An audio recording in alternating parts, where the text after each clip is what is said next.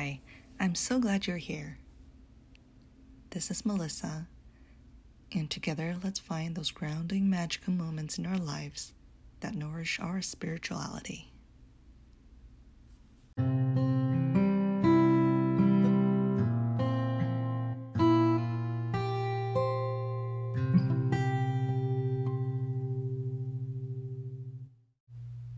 Episode 17, When You Borrow Energy from the Sun.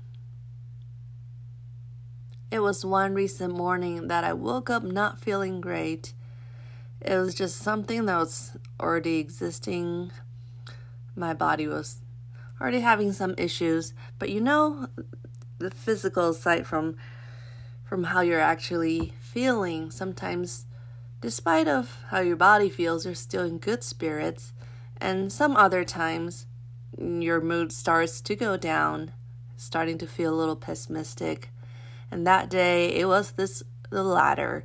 And I was worried how my low spirits could pull me into a downward spiral.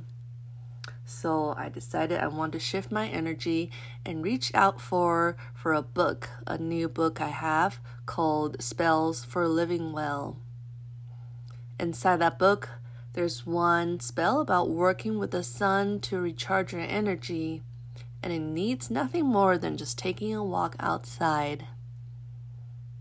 So that's what I did, and this example in this episode, I think, is particularly good for people who find magic, who feel magic in nature, but aren't quite sure what to do with that feeling.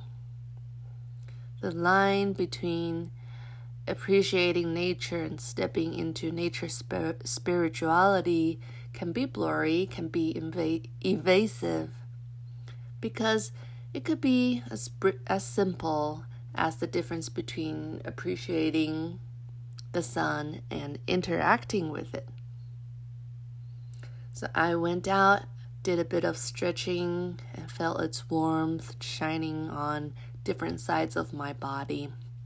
Now, you don't need to be spiritual to know that this is good for you in terms of health, in terms of wellness and mood. Everyone knows that. What a pagan continues to do to incorporate magic and spiritual connection into this kind of activity is to nurture the sense of mystery and sense of gratitude, and also a relationship with whatever nature element you're interacting with. And following the direction of the spellbook, I held up my hands to cuss the sun, the disk, and imagine holding that fireball to my stomach. Imagine it feeding into the rest of my body, the rest of my being. When doing this, there could be a sense of playfulness, a feeling of making believe, because I'm totally aware of me doing this as a make-believe thing. But quickly, I know that's not what I want to feel. I want to feel it as real. Because I'm seeing the sun as sacred and powerful. So it's reverence. That's one of the things I want to feel. It's gratefulness. And it's also plea and prayer that I'm feeling, because I'm hoping it would help me, the great sun.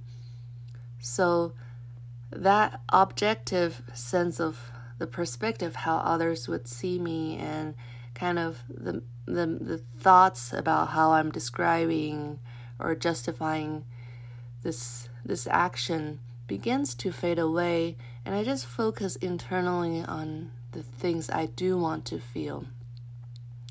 I took the metaphor of the sun, the fireball, and acted as if it was real. In a way, by doing that, I'm offering my consciousness to the mystery. I'm letting go of my everyday thoughts, my conscious observations, and I fade into a sort of a ritualistic moment. And from there, that's how mysteries beginning to be nurtured. I remember I'm out here under the sun because I want to ask for help. I'm asking for the sun to grant me lasting power and energy and healing. And I remember that I'm asking for this because I believe it to be powerful, because I respect, I honor, and I revere it, and I believe in its amazing power. And very commonly, so I was stretching, and doing what the book says. Usually, even if you begin by following a script, at some point you will notice what you exactly need at that moment, regardless of what any book or what even you were planning to do. You start improvising when you start to be in touch with yourself and feel what you need. So I went from not knowing what would happen next, just being out there, to I know I want to voice my prayer about getting help and feeling better, getting more energy. So I started saying, lend me your warmth, lend me your passion, lend me your fire. It was my wish and plea at that moment, and I repeated it until it felt less like a brainstorming session and more like a confident dance that no one is watching. And for a while I just did that, and after I felt I've expressed my prayer and in an authentic way that belonged to myself, after that I quieted down and concluded with thanks and offering. And that concluded a spiritual rite just several steps outside of my home. If you want to start honoring some aspect of nature, the sun it's a very easy start because it's so prominent, and we all feel its power. We all innately feel reverence and wonder towards the sun. All it takes is a little elements of ritual like body movements or some words of chanting and temporarily surrendering the consciousness. It's very easy to bring that honoring and mystery to our usual life. And that's why I really liked the book. I referenced Spells for Living Well because, as the title says, it's for living well. You don't have to go further than that if you don't want to. I consider that a crossroad of magic and wellness, because what does it take to start? It takes nothing more than the basic self-care of getting sun and moving your body and spending time outdoors.